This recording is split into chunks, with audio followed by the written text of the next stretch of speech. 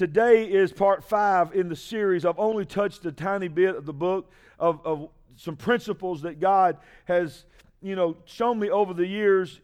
For those that know, those that don't know, let me just explain. The book is a story of my life. It is a story. It takes really from my birth all the way up to now. The abuse that I've had to deal with, the rejection that I had to deal with as a child, the abandonment, and then all the other issues that came as a result of that spilled over into my adult life that many can relate to when it comes to the father issues. But I've been hearing a lot of people that had great fathers, great mothers, that were able to connect, because how many knows all of us have been dropped and hurt by somebody in our life? Can I get an amen? How many knows no matter how great our family was, all of us have been hurt by someone that we trust and love. We may have been dropped by a spouse. It as weird as this sounds, we as parents can be dropped and broken and crushed by our children. And it's not just the children are crushed by the parents. How many knows the children can crush the parents? And so there's just all many different kinds of ways. But no matter what has happened to you, it doesn't change who God intended for you to be. So my purpose for this book and the purpose for this series is to show you that no matter how bad the situation is, no matter what's been done to you, said about you, behind your back, to your face, who's dropped you, who's broke you, who's abandoned you, who's taken advantage of you, how many mistakes that you've made. How many know sometimes we self-sabotage our own self? A lot of times, one of the biggest issues is really not even what somebody else has done to us. It's what we've done to us. Choices that we've made. Some of us have disqualified ourselves for greatness because of stupid decisions that we made. How many has ever made a stupid decision? Huh? I'm talking about I made one probably this morning. I don't know. I make them on a daily basis. I got 2 hands up and a leg. Come on, somebody. I mean, I'm the master of stupid decisions. And if we're not careful, we'll say things like, well, I hear what you're saying, but greatness, there's no way greatness could be in somebody like me because you don't really know me. You don't really know what I've done. I've done too much to fix it. Some of you are in your 50s and 60s and 70s and you tell yourself, even if I want to fix it, it's too late now. I don't have enough time left to live a life of greatness. I've lived the opposite of a life of greatness, and here I am at retirement age. How can I make an impact on the world? I want to show you in this book, and I want to show you in this series. If this is your first time guest here today, by the way, can we show all our first time guests in love right now? If you're a first time guest today, all you got to do is go to our website and you can go back and listen to every sermon we've ever preached. So it's there for you to catch up on. But what I want to tell you is this. No matter what you've said, done, decisions that you've made, no matter what you've said about yourself, you do not have the power to ultimately disqualify yourself. You can think that you've disqualified yourself, but ultimately the qualification for impact is really not up to you because it's nothing that you ever did. It was put in you in conception. I'm not talking about when you breathe your first breath. Life begins at conception. And when the egg was fertilized, it wasn't just the egg that was fertilized. God said He put a purpose and a destiny there. Are you hearing me? So watch this. In fact, it goes all the way back to the Garden of Eden. You've probably heard me mention this scripture a few times before. Genesis 1:26 happens to be my favorite scripture in the whole Bible. Let us make man in our image, in our likeness. Goes on to say we're going to give them dominion. It was the creation, and it was the first time we have record of when God spoke about His intention for mankind. He made a point to separate us from every other thing He created. From angels all the way down to cockroaches and everything in between. How many of those, there's some things you ask God, why did you even make these things? Huh? But we just got to trust that God had a purpose for a cockroach. I don't understand it. And not only do y'all not understand it, how's that joker live longer than anybody? I think one of the reasons he created them is so that we can have the joy of hearing them crack when we crush it. Oh. But see, something about a life of greatness is tied, it's tied to how we see ourselves. Because the reality is this, the way we see ourselves is the way we will walk. Are you hearing me? You might want to write that down. But you got to understand something is this. You've heard it said, but we don't really practice it. And we believe it, but we don't really practice it. And that is this, that we do not walk by sight or we do not walk by feelings, but we walk by what? Faith. How many knows it's God's will for us to walk by faith? How many knows now faith, we know what faith is. Hebrews chapter 11 tells us what faith is. Now faith is the substance of things hoped for and the evidence of things not seen. So in other words, things not seen. It is, you have something internally inside of you that becomes tangible and evidence to you that it is real, and you can believe that it is real even though no one else can see it, but they cannot convince you that it's not real. That's what faith is. Faith is you see it with your spirit man. Are you hearing me? I said, are you hearing me, church? But when we allow ourselves to be led by the physical perspective of what we see with our eyes, what we hear with our ears, and what we've experienced in our lives, then we disqualify ourselves for any life of impact or greatness. But God does not operate in what we see. He sees things that we can't see. So He tells us, you need to trust me, walk by my direction. The steps of a good man are ordered of the Lord. So when you allow Him to guide you, then He will sometimes take you down paths that your natural eyes will scare you to death. Why in the world am I going here? How did I get here? But God is saying, I see things that you can't see. You need to trust me. One of the greatest examples of perspective that I know of is I have to make things simple for my mind because I'm a simple-minded person.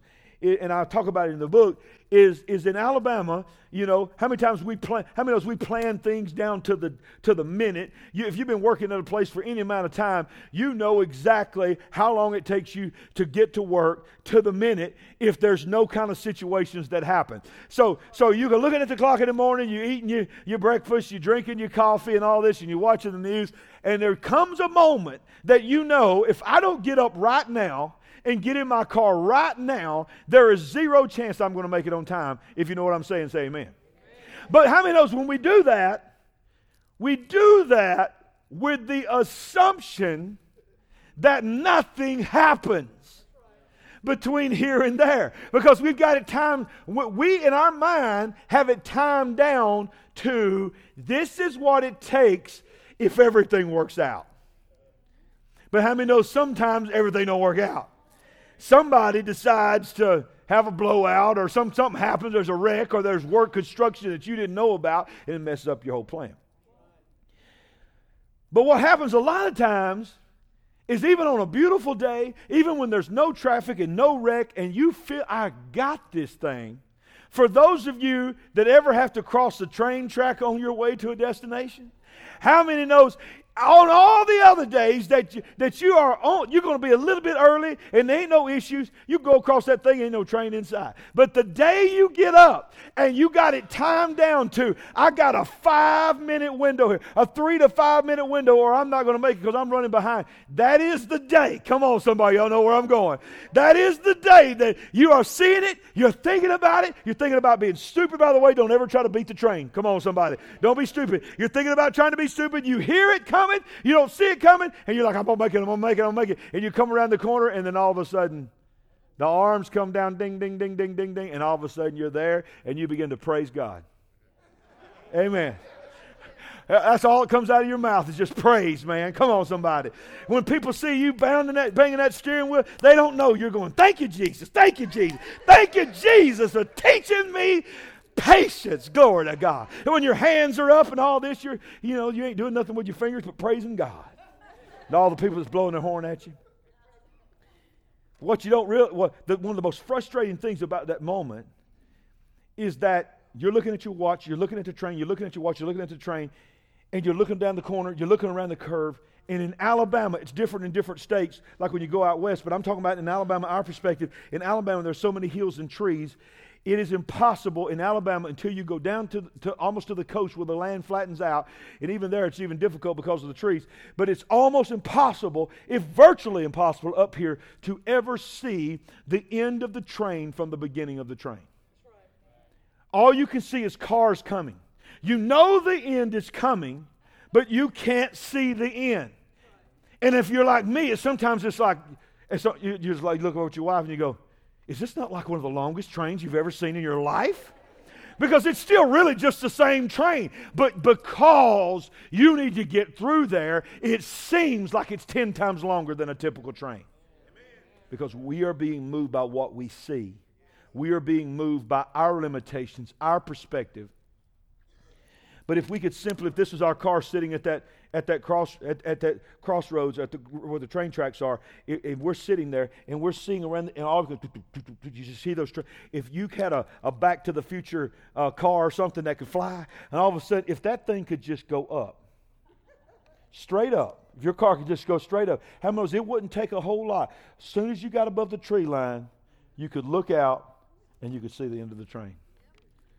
It's all about perspective, right? Are you hearing me? I said it's all about perspective. Somebody shout perspective. I remember when I went out west, and I covered this in the book, when I was a teenager, I'd never been out of basically other than Smoky Mountains, Panama City. That's the only place I'd ever been. And when I went out west, I'd never seen anything like it. Got into Texas and got into the plains of Texas. They call it plains of Texas for a reason. I mean, number one, it's just plain. But number two, it's plain and straight. There ain't nothing there. And I remember getting out of a rest stop and looking out, hearing a train, and looking out there and seeing something. I didn't know what it was at first. Then I really got to looking at it, and I saw an entire train from the engine to the caboose and distance before it and after. I was sitting there watching it. It was like a little toy train going. I was watching the whole train. I couldn't imagine that was even possible because of how things are here in Alabama. Can I tell you something? I look back on it now and I realize that's a glimpse of God's perspective.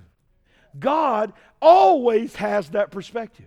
He always sees not just the beginning and the end of the train. He sees what's before the train and he sees what's coming after the train. And he tells us that we need a different perspective. The first thing on your notes is simply this: nothing causes us to doubt our potential like limited perspective. Nothing causes us to doubt our potential like limited perspective. Watch this. How many knows we've got peripheral vision, right? I'm looking straight at the lane, but I can see movement on the side. I can see figures all the way to Richard. I know that's Richard, and only because I know Richard sits right there. But I can see the blur of somebody in the peripheral of my eye. But how many knows the moment I do this, I've now lost Richard. He's still here, but I can only see so much. But if I really want to look at Richard, I've got to look straight at him. But God is not limited when I have to turn. When He tells me to turn to the right, He still knows what's coming from the left. But all we can see is what is in front of us when we turn to the right. Come on, somebody. See, 2 Corinthians 4:18 says this: while we do not look at the things which are seen, but the things which are not seen. For the things which are seen are temporary, but the things which are not seen are eternal. In other words, there is a whole nother realm, the spirit realm, that angels live in, that demons live in, that spiritual warfare is going on in, that we can't see. Our situation is in temporal. We may lose our job. And when we lose our job, we are living in the moment of that temporal moment. All we can see is the worry about what's going to happen. Am I going to lose my house? How am I going to explain it to my spouse? All we can deal with is what we see in that realm. But and that's only temporary. Because how many knows, number one, if we put our faith in God, nothing ever really turns out as bad as we thought it was going to be. How many knows God's always got a plan? He sees the spiritual warfare. He sees things that we can't see. He sees the big picture. Somebody shout the big picture. Sometimes it takes us having to go through losing something that means a lot to us in order for us to be a candidate to receive a promotion or a better situation, because if it was up to us, we would never leave someplace where we were comfortable. So God has to do things sometimes in our life and allow things to happen in a comfortable situation to move us out of that comfortable situation so that we can be a candidate to be blessed and promoted for the next thing. See, the next thing on your notes is this: when you begin to see the big picture, it changes everything. When you begin to see the big picture, it changes everything. Wouldn't you love to have the opportunity for God to show you what your life is going to look like 5 years from now? See, 5 years from now, when you start getting older like I am, 5 years ain't nothing. Come on, are y'all hearing me? I remember when 5 years was an eternity when I was in school. Come on, somebody. When you was in the 8th grade, I got to be here 5 more years. I mean, it felt like the time was just dragging like a ball and chain. But how many knows you graduated? Told all your friends, hey, we're going to stay together. We're going to stay together. Let's enjoy. Let's come on. We're going to hang out this summer. We ain't going to be like all the other ones. We're going to be best friends for life. How many knows you walked out that night and you ain't seen most of them since that night? 95% of it. Because life happens, don't it?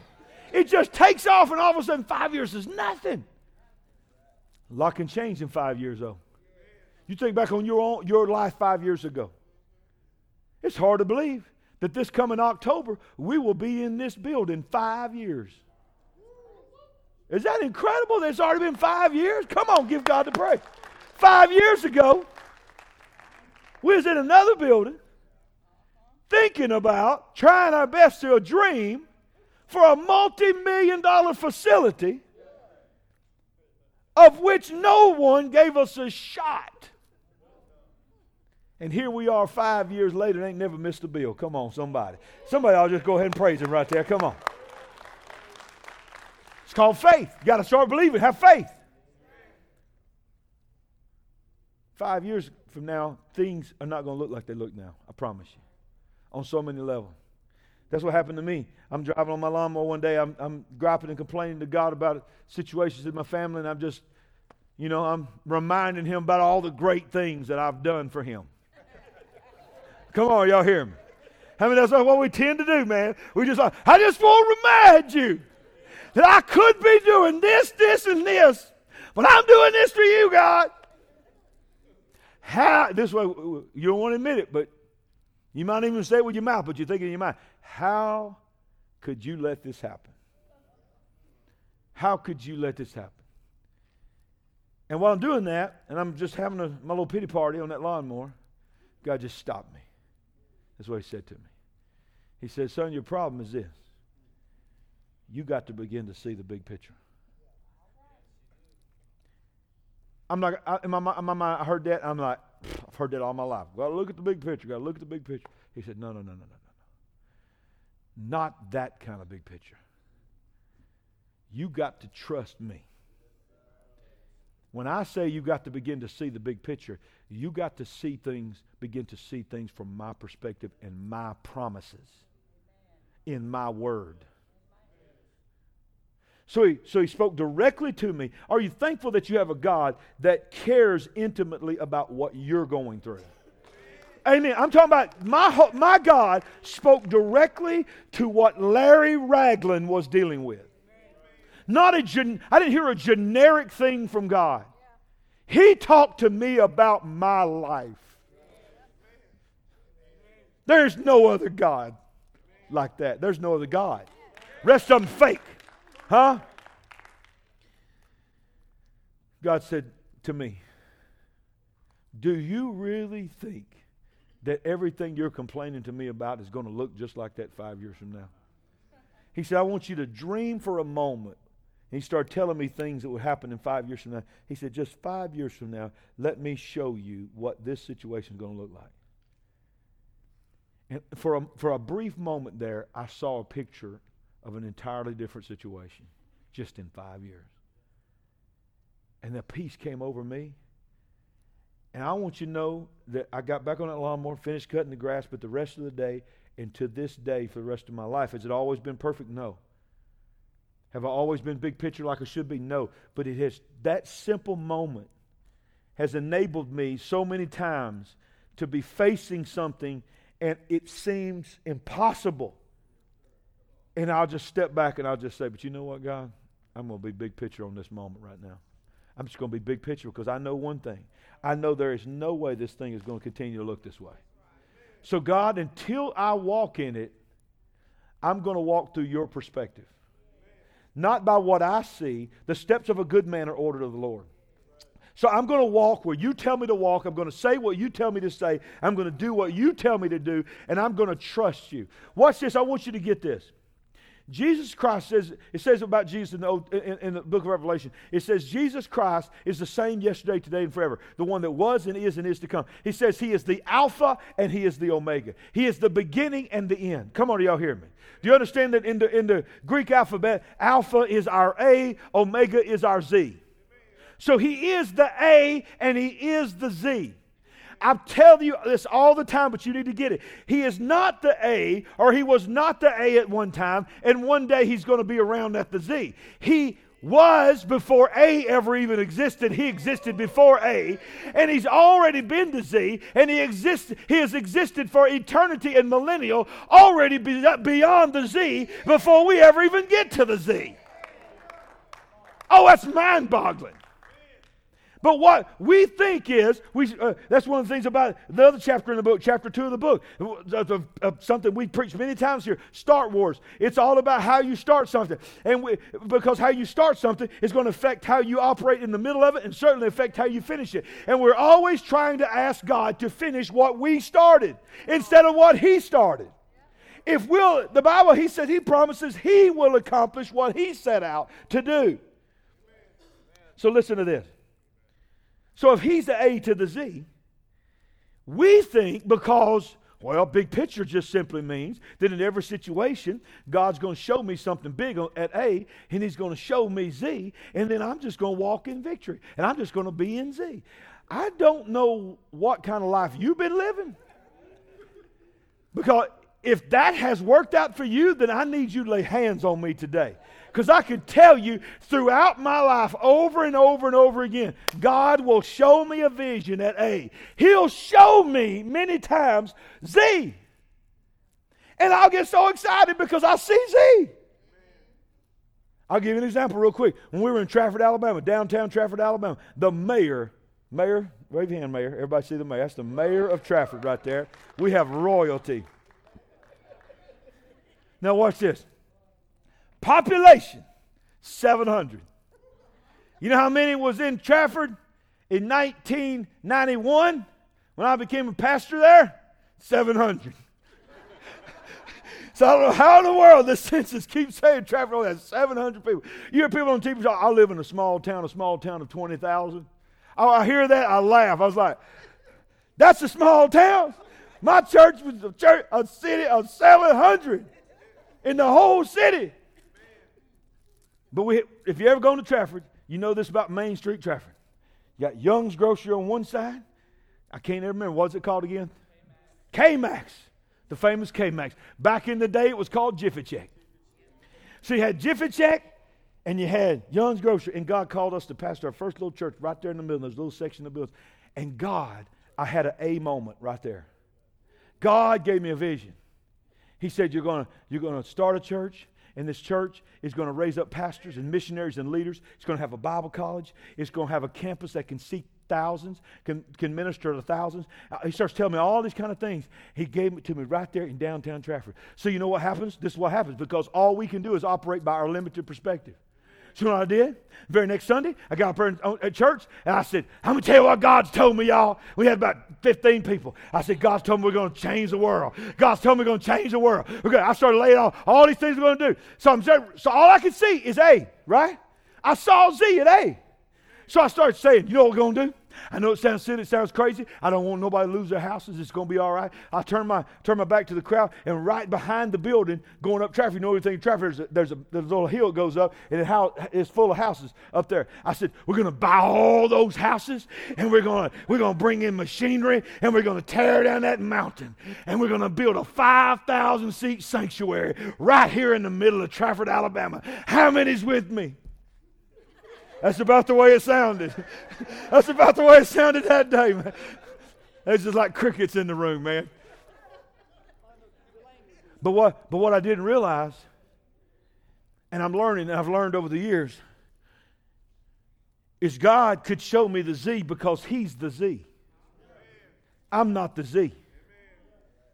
There's a man in this church who helped me learn a very simple principle. I was explaining to him about the big picture and about some things going through my family, and with tears in his eyes, and I get tore up every time I think about it. He said, Pastor, I've learned to live my life from A to B, from B to C, from C to D, from D to E. Are y'all hearing me? And if I can walk in knowing that I've gone from A to B, that's a win. So I begin to praise God because I look back and I think I'm not in A anymore, and I'm one step closer to Z. So how do we get there? Between services, when I talked about this in the first service, one of our leaders came up to me and said, how do you go from A to B to C to D? Pastor, I felt like when you were preaching, God said the way you go from step to step is what you make happen for others, God makes happen for you. So love people, serve people, give to people in A, and as you're helping them advance in their vision and destiny before you even realize it, God will move you to B. Come on, somebody. So, hey, somebody give Him praise, man. So that's why I love folks in here helping me preach, y'all. I stole it. I ain't giving him credit who it was. So praise God. So next week it's mine. It's mine. So I got to hurry. How many times have I said that over the years? In 24 years of pastoring this church, I got to hurry up. And how many times does it matter? No, I'm just kidding.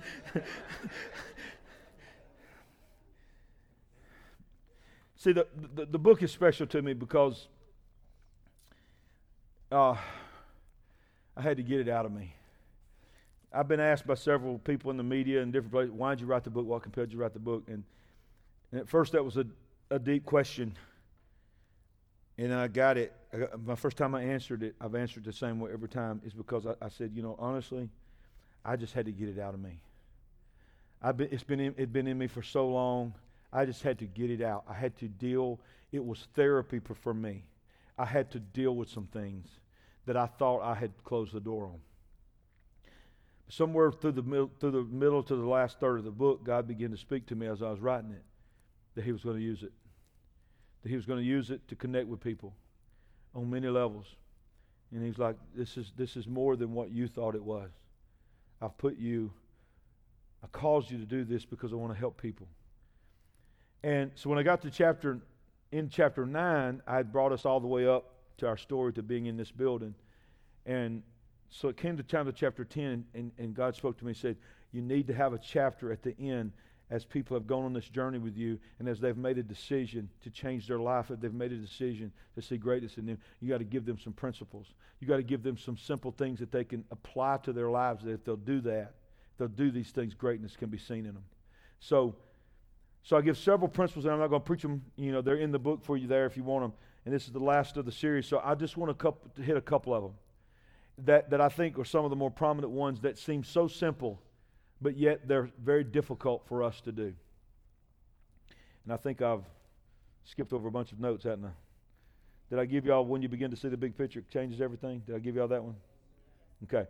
The next one is, I'm going to tell you this, what I want you to get is the number one principle in chapter 10 is go all in. Everybody say go all in. The next thing on your notes is this: no one has ever lived a life of greatness with a half-hearted effort. No one has ever lived a life of greatness with a half-hearted effort. If any preacher tells you that Christianity, you don't have to do anything, after you've been born again, after you've been a Christian, get out of that church. I know you can't earn your salvation. And I know you can't earn the ability to keep your salvation. But the Word of God says faith without works is dead. The Word of God says you can tell me your faith by your mouth, but you need to show me your faith by your actions. The Word of God says go into all the world and preach the gospel. The Word of God says lay hands on the sick and they shall recover. But you know what else the Word of God says? Work while it is day. For the night is coming when no man can work. You can't work your way into heaven. But let me tell you something. If you're not willing to get your hands dirty, if you're not willing to get up off that pew and do something to serve God, you're not going to live a life of greatness. You're going to read about it, you're going to watch sermons about it, and you're going to spend the rest of your life saying that's for everybody else but me. But one of the first things that you got to do if you want to live a life of greatness and a life of impact is you need to get up off your rear end and do something. I think, okay, y'all didn't get it. Get up off your butt and do something. Maybe you'll remember that one. That's some of y'all's biggest problem is your big old butt. Huh? You and your butt. Your butt's so big you can't even hardly get in the door. What are y'all thinking about? I'm talking about not B-U-T-T. I'm talking about B-U-T. I would serve God, but I work all the time. I would hand out a worship guide, but I just want to come and receive when I come. Y'all don't know the hell I got to go through during the week. This is my filling station. I got to come and soak it up like a sponge. Listen, if you got to have 90 minutes of coming and soaking up like a sponge to stay saved the rest of the 6.5 days of the week, then honey, you need more than a 90-minute service in your life. Come on, somebody. You need to get up off your butt. Huh? Look at your neighbor and tell you got a big old butt. Oh, yeah?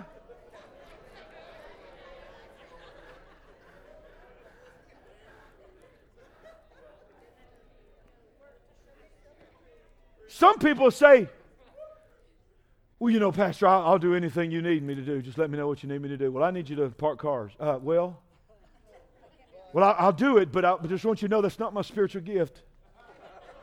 I took the spiritual gift testing, and I don't remember saying anything about parking cars. It was something about intercession. I think I need to be on the prayer team, or I need to be on the praise team, or I need to be. No. Everybody's on the prayer team. Everybody's on the praise team. Once the praise team comes down, and they're ushers. Prayer team comes down, hands out worship guy. Prayer team, some of them on the prayer team, the ushers, parking cars, coming in and sweating from outside, coming straight up here in ministry. Y'all think they're sweating in the Holy Ghost. They're up here sweating because they're out there parking your cars.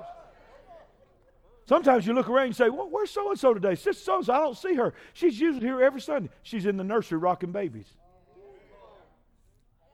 Can I get an amen? She's at he or she's at the check-in desk checking in kids.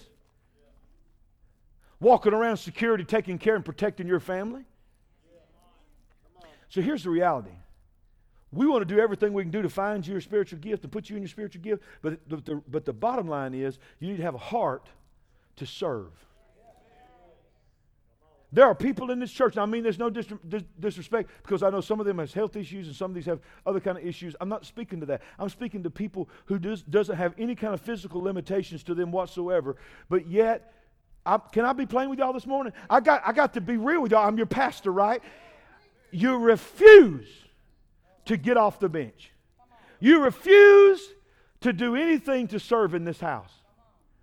But yet your babies are taken care of, your vehicles are protected, your belongings are protected, you are safe, your children are being taught, you're getting a word that is relevant and powerful. You've got some of the most powerful worship that you'll find anywhere. You're being prayed for no matter what your needs are. You're being ministered to and prayed for. It's time for you to go all in. Well, I don't feel great. Get around. Let me hurry up, get to my next point. The next point then, if you don't feel great, the next thing is surround yourself with greatness. If you don't feel any greatness in you, it's because you're hanging around people who do not see greatness in you. And that's all you're hanging around. You want to know what your life's really going to look like 5 years from now? Let me give you a spiritual gift. I'll help you out. Look at the people you're hanging out with. That's what you're going to look like 5 years from now. Oh, I know we're supposed to hang out with the sinners. I know we're supposed to hang out with people who need Jesus. I know we're supposed to minister to people who need Jesus. Jesus did it everywhere he went. But guess what? When it came time for his downtime, his personal time, he went to the campfire and sit around, broke bread and eat fish with his disciples that could identify who he was to the best of their ability. Surround yourself with greatness. The entire premise of my book speaks to the fact that you cannot see your full greatness on your own. You need someone to see greatness in you. I see greatness in you. Look at your neighbor and tell them, I see greatness in you. You know what? Even if they don't, the words are still powerful to hear someone say that about you. But whether you see it in that person or not, it don't even matter. It's there. It has to be there. It wasn't put there because of what side of the tracks you were born on. It wasn't put there by your education level, what your name is, what color your skin is, how much money you got, what your nationality is, how much is in your bank account, how big your house is, how big your car is, what your title on your job is, whether you're a business owner or whether you're at the bottom of the totem pole or you own the whole shebang. Greatness has nothing to do with any of that. In fact, he even goes and says, none of you are even good. So he says in Romans, you're not even good. He says, you think you're big and bad? Let me tell you what your goodness looks like and smells like to me. A stinking, filthy rag. I'm just reading the Bible. I'm just quoting the Bible. I'm not saying it. Take it up with him.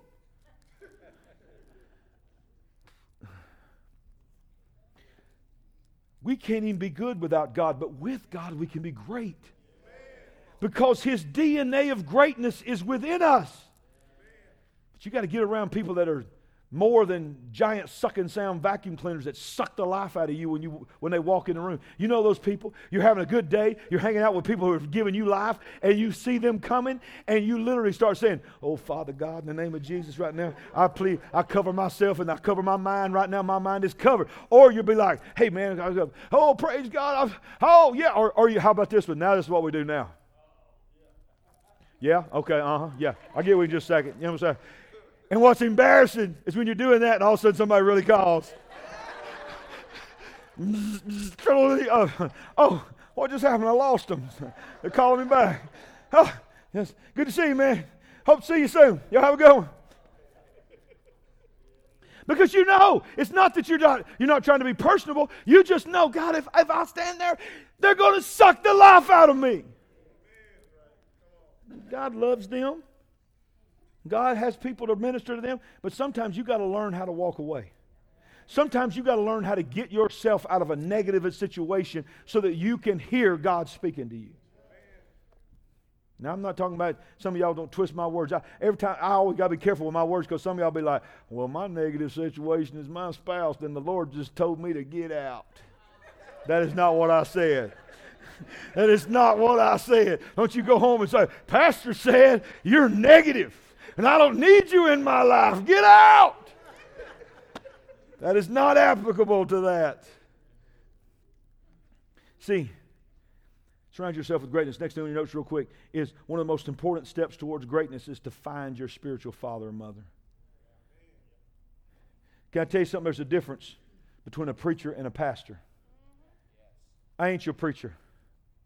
Never have been your preacher. You can call me your preacher, but I ain't your preacher. Because here's what, in our culture, when you hear somebody say, you ask me, where you go to church? I go down there to that church down there, the First Church so-and-so, and well, who's your pastor? Well, my preacher is. And what that means nowadays in our culture is the guy we've hired right now to talk to us for 20 minutes on Sunday morning, his name's Larry Ragland.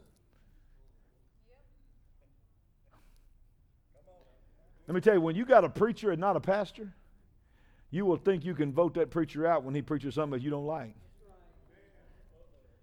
Huh? Come on, somebody.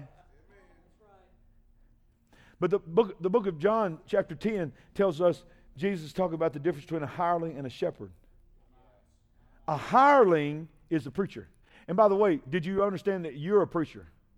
Paul said, "Know you not that we're all ministers of the gospel." So you're the preachers. I'm equipping you for the work of the ministry. That's my job. My job is to equip the preachers. I'm not your preacher. My job is to train the preachers.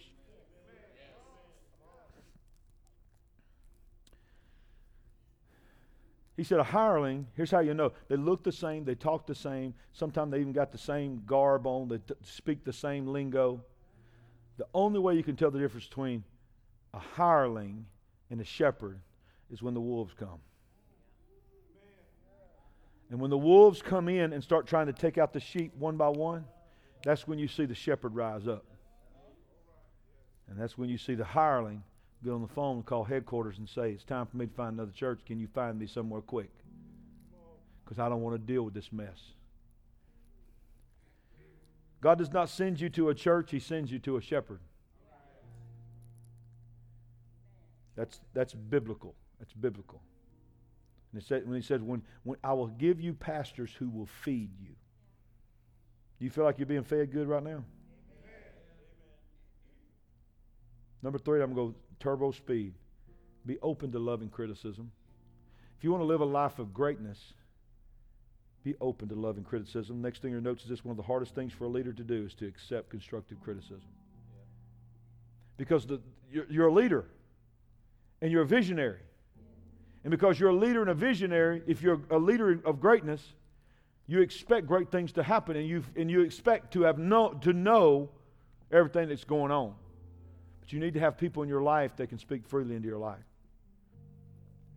Every great preacher, let me back up because you won't call him great. Every preacher that you've ever saw fall from grace in TV and media, get caught in something, doing something they shouldn't be doing, ministry destroyed. Most all, I won't say all because I don't know, but I can tell you this: I've studied most of them that's failed, and most all of them started out greatness. They started out with a pure heart after God. They started out truly loving the kingdom. They started truly loving people. But they all made the same mistake. They did not allow anyone to speak into their life. They become elite. They were untouchable. See, when a shepherd no longer spends time with the sheep, by default, they're no longer a shepherd. You can call yourself a shepherd, but if you don't smell like sheep, if you don't talk to the sheep, if you don't touch the sheep, I don't know about y'all, but I've been in churches where the pastor is not seen until the time he's preaching. And the moment he gets through preaching, he walks straight off with his entourage behind the stage, goes straight to his office, sits back in his office and drinks Perrier water. Even if that's how you even say it, I don't know. Because all I drink is Sam's Choice.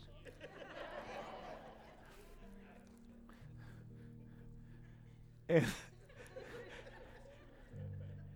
you don't ever see them either. And everybody talking about, I love my pastor, I love my pastor. They ain't never even seen them, except when they're preaching. And here's the reality. Most of the time, the sheep spend the rest of their life doing everything they can do to promote the greatness of that man. Make sure he drives the finest and lives in the finest. He is honored and all this, and I'm all about honor. They forget. You got a whole entire congregation that never sees greatness in themselves because a culture in that house has been developed that the only man that's great in there is the main man.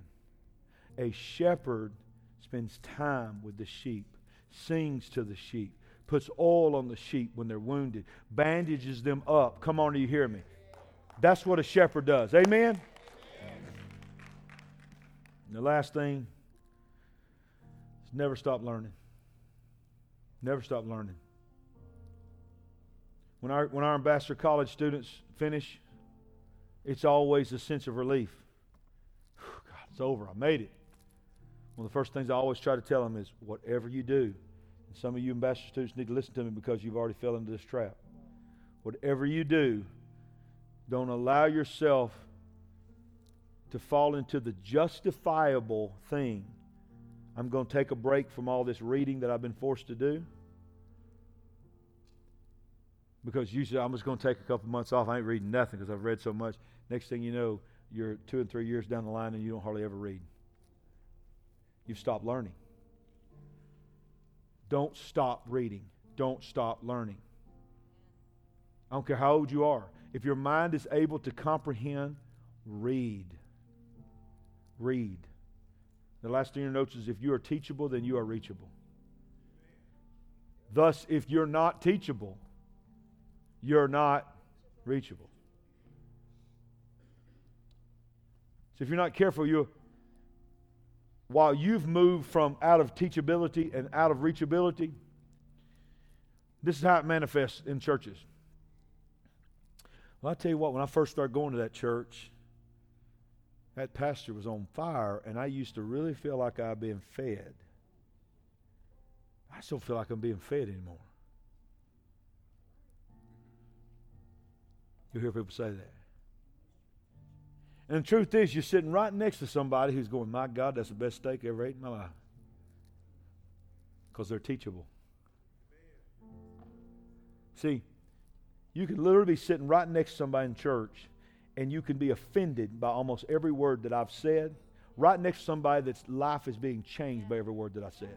Because it's all about perspective, and it's all about the spirit of teachability that you are in your life.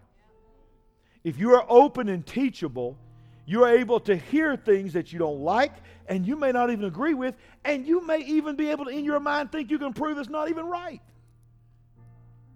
But if you're not careful, that justifiable spirit will come on you, and you might be right.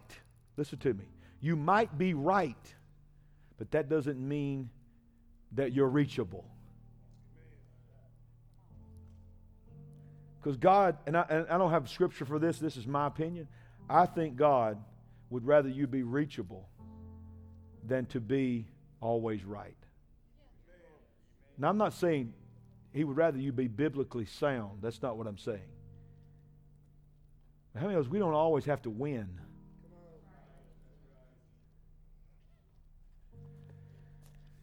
So one of the things that I tell in the book, in chapter 10, is a story about when I first got called to preach the gospel.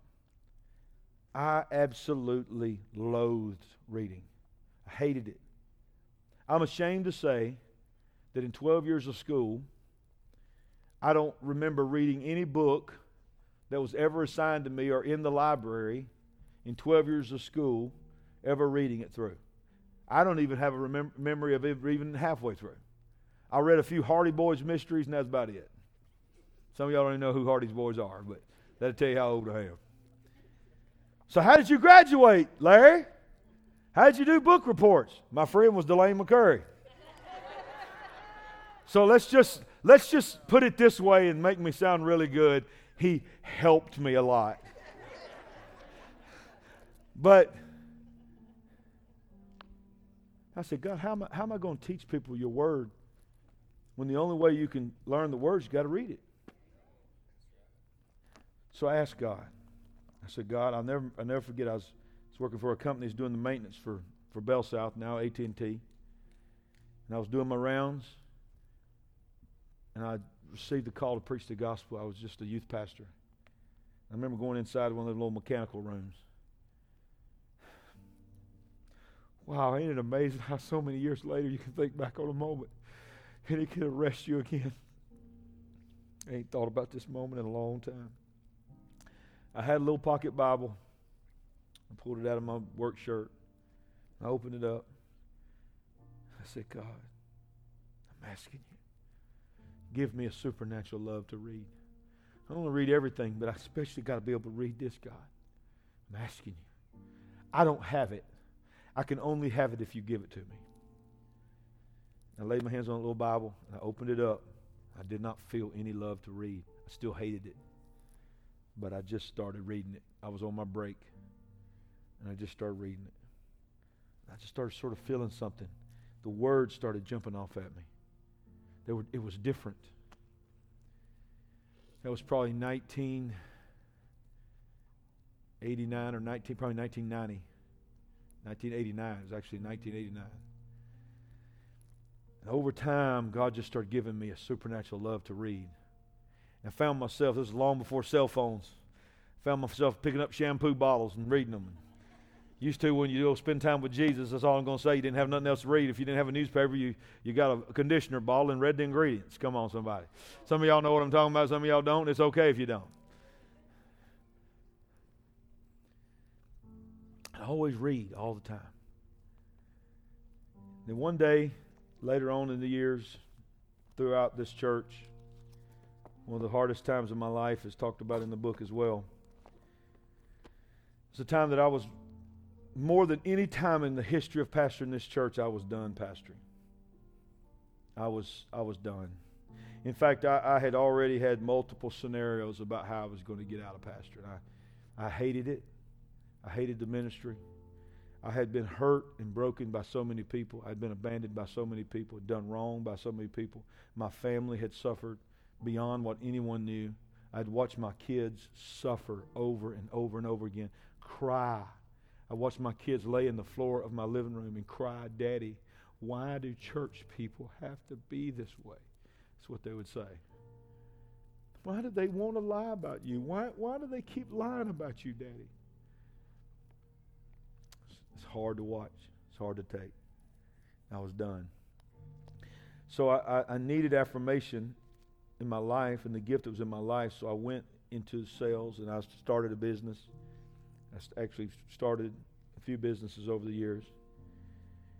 And I helped found this business, and it began to be successful. And during that time, it kept me in the game. Can I just be real with y'all?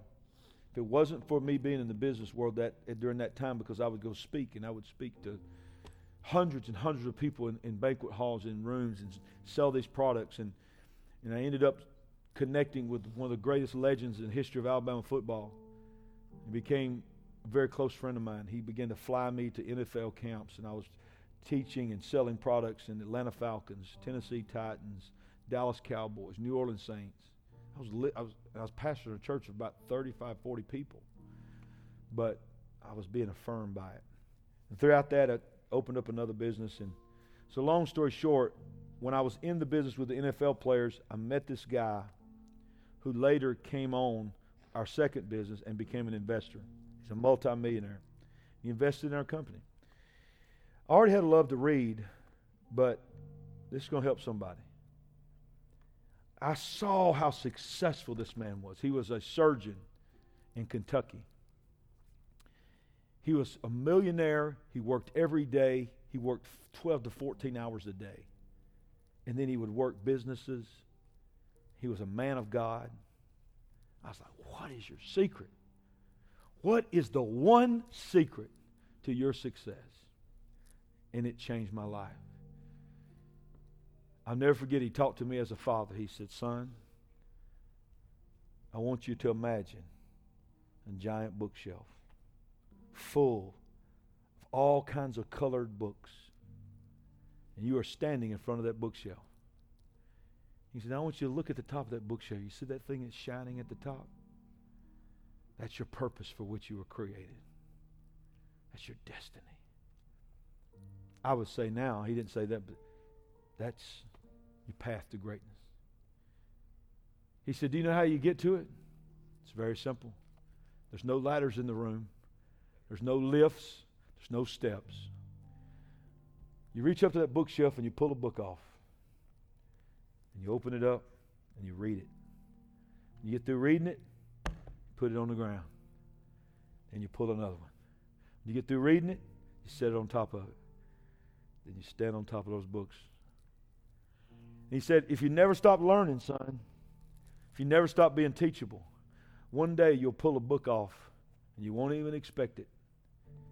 And it will supernaturally take that stack even higher. And you'll reach up and you'll be able to grab the purpose for which you exist."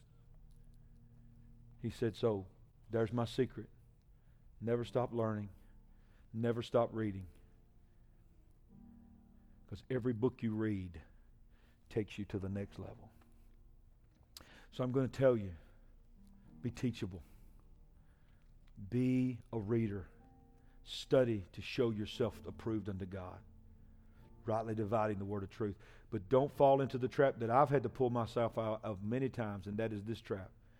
That you spend so much time reading books like this about this book that you don't read this book. People will justify their reading. Well, I read all kinds of T.D. Jakes and Rod Parsley and Joyce Meyer and all these teaching me how to live by this, but they never read this. This is the book that gives you life.